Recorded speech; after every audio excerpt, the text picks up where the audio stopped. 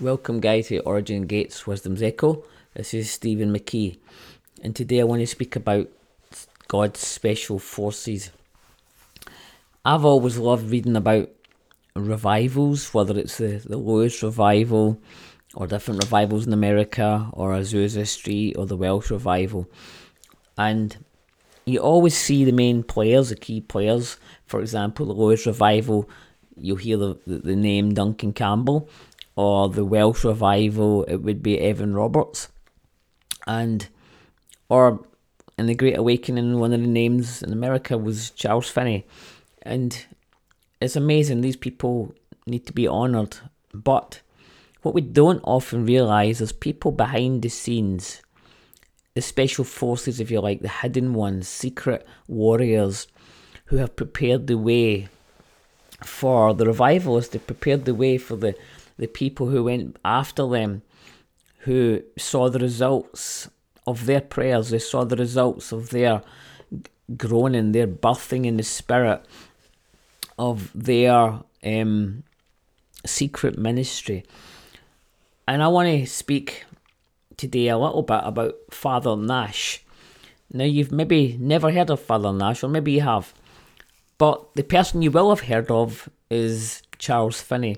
And I always quote the stories of Charles Finney, like, for example, he walks into one place, a factory, and within a few hours the whole factory shut down because the presence of the Lord just fills the whole place, and they all come under conviction. And suddenly they're all on the ground crying out to God for mercy. I mean, what kind of power is that? What kind of anointing is that? And other stories of Charles Finney, I love this one where he's just riding through a village on a horse and doesn't say a word. He's on a horse, and within minutes 200 people are on the ground crying out to God for salvation. Now, we read all that and we love the stories and we love the power and we love the glory of it, and I do as well. And we must always honour our history, we must always honour what God's did. But we don't often realise the secret to that power. How did it come about? And the answer is usually, in fact, if not always, there's been someone behind the scenes, secret people, if you like, hidden ones, like the two old ladies in Lewis who prayed until all heaven came. And we don't really know much about them apart from they prayed. And yet there was many others as well. It wasn't just the two old ladies, there was others who we don't even know their name. But these are the heroes. And today I want to speak just a little bit about Father Nash. And the reason I'm talking about this, I'll come on to it later. But Father Nash, and I'm going to be reading this out. So I'm reading this. This was written by, I actually don't know who it was written by. It was from the internet, so I'm not plagiarising. I just don't remember where I got it from. But it says this: in the battlefields of the spiritual world, the true heroes are often the unseen by the world. These are the ones often touched by heaven, who breathe the rarefied air of the secret place of the Most High. Such a one was Father Nash, a partner to the much better known evangelist Charles Finney during the Second Great Awakening. Daniel Nash started as a preacher in upstate New York. His record there is singularly unremarkable. At age 48, he decided to give himself totally to prayer for Finney's meetings. Nash would come quietly into towns 3 or 4 weeks in advance of a meeting, gather 3 or 4 other like-minded Christians with him, and in a rented room started praying and bringing heaven near. It is reported that in one town, all he could find was a dank, dark cellar.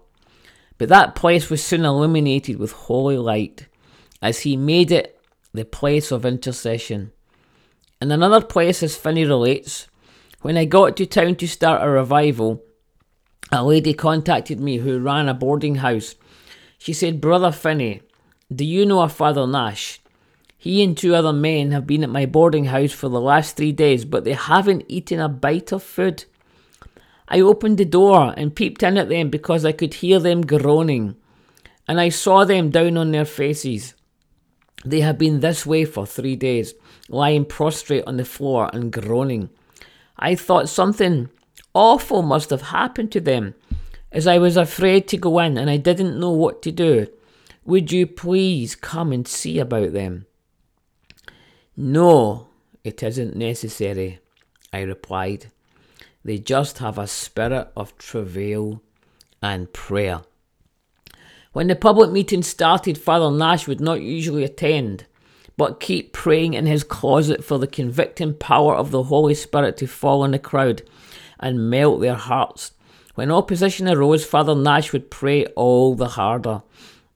Once a group of young men promised to break up the meetings. Nash was praying nearby and came out the shadows to announce, "Now mark me, young men. God will break your ranks in less than 1 week, either by converting some of you or by sending some of you to hell. He will do this certainly as the Lord is my God." Finney thought his friend had lost his sense, but by next Tuesday morning the leader of the group suddenly showed up, confessed his sinful attitude before Finney, and accepted Christ. "What shall I do, Mr. Finney?" he asked. Finney told him to go back to his companions and tell them how Christ has changed his life. Before that week was out, nearly all of the original group had come to Christ. In 1826, both Finney and Nash were burnt in effigy. The enemy recognised the threat of Father Nash's prayers to their ways of wickedness. How amazing. Shortly before Nash died in 1831, he wrote, "I am now convinced it's my duty and privilege, and the duty of every other Christian, to pray for as much of the Holy Spirit as come down on the day of Pentecost, and a great deal more. My body is in pain, but I am happy in my God. I have only just begun to understand what Jesus meant when he said, 'All things whatsoever ye shall ask in prayer, believing ye shall receive.'" Father Nash's grave is in a neglected cemetery, almost on the border of Canada, in northern New York. The tombstone reads, "Daniel Nash, labourer with Finney, mighty in prayer." Daniel Nash was not written up in the papers of the day. The elite of his day took no notice of him. There was notice in heaven of this humble man. Like Paul, the demons knew him by reputation. In his heart dwelt fully the burning spirit of God. Great is his reward in heaven. People of God, can we do any less than to burn with such a passion to see God's kingdom advance? What a powerful story. Father Nash would go in 3 or 4 weeks before Charles Finney even turned up. So we can read the stories of Charles Finney turning up and the presence coming, conviction of sin coming, people trembling, people falling to the ground in their hundreds, factories being shut down. Like Charles Finney talks about how he had to even whisper because there was such power on his words that people were slain. They were cut to the heart in a moment, in a second, by the power on his words. But what about the secret forces? Like the British SAS, those who go in first, those who go in secret and hiddenness, nobody even knows their name and they don't know their victories. They don't know anything about them. They just maybe see the consequences of the war being won, but they don't know what they did. And these people are the heroes. These people are the generals. And like the 2 old ladies in Lewis, these were the ones who prayed. But do you know there was another revival 10 years before that, in 1939 in Isle of Lewis, and there was like women who were like Father Nash, who carried the burden of the revival, which apparently was an even greater, more powerful revival than the Hebridean revival in 1949. And apparently there was more mystical, the presence, the power. But these ladies, these women, would pray in secret. And they were the ones who birthed revival in secret. They were the ones who were the secret heroes, and I guarantee, probably, everyone listening, you don't even know their name. You don't even know their name, but their names are known in heaven. And these women actually, way before we've even heard about these things, would actually go to the meeting, the revival meetings, in the spirit. They would physically be staying at home, but they would go in the spirit to pray for the revival meetings. And God moved powerfully because there was men and women behind the scenes who birthed these things in prayer. And I believe that we need to see that again, people behind the scenes, like the secret agents, like the special forces who birth things in prayer. Myself, Grant Mahoney, Samantha Mahoney, Jane Schroeder, and Emma McKee, my wife, are actually going to be doing meetings in Irvine, west coast of Scotland in September. And you can look in Facebook, look up my name, and you'll see the poster, or look up any of our names and you'll see the poster for the meetings. We have felt a burden from the Lord to really start engaging, like by stepping out, to see real manifestation of God, manifestation of Christ, manifestation of signs, wonders, miracles. But we need people. Like, I wonder if God's calling you to pray. You can pray from a distance. Like Father Nash would actually go to the location a month before Charles Finney turned up. Now, you can do that, obviously. But obviously, you can go in the spirit, like the ladies in the Isle of Lewis did. And I wonder if God's calling you to this. I feel God calling, not just to this, but maybe to other things. Whatever God calls you to do. You could be the secret agent. You could be the one who no one knows your name.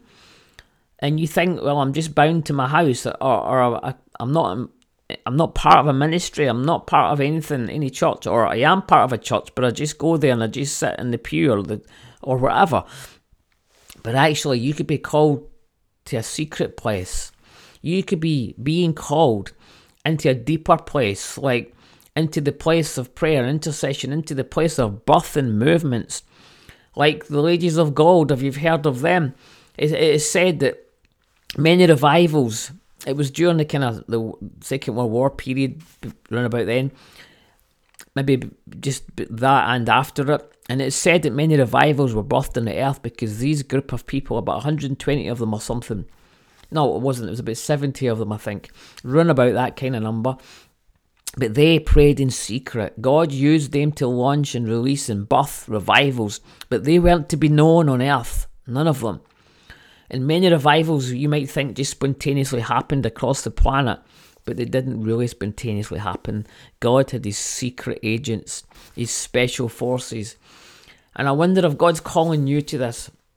I feel God calling me even more into that place, the secret place, to pray, to birth things in the spirit. Not to boast about it, not to talk about it, not to put it on Facebook, not to be famous. Not necessarily to be known on earth, but to be known in heaven.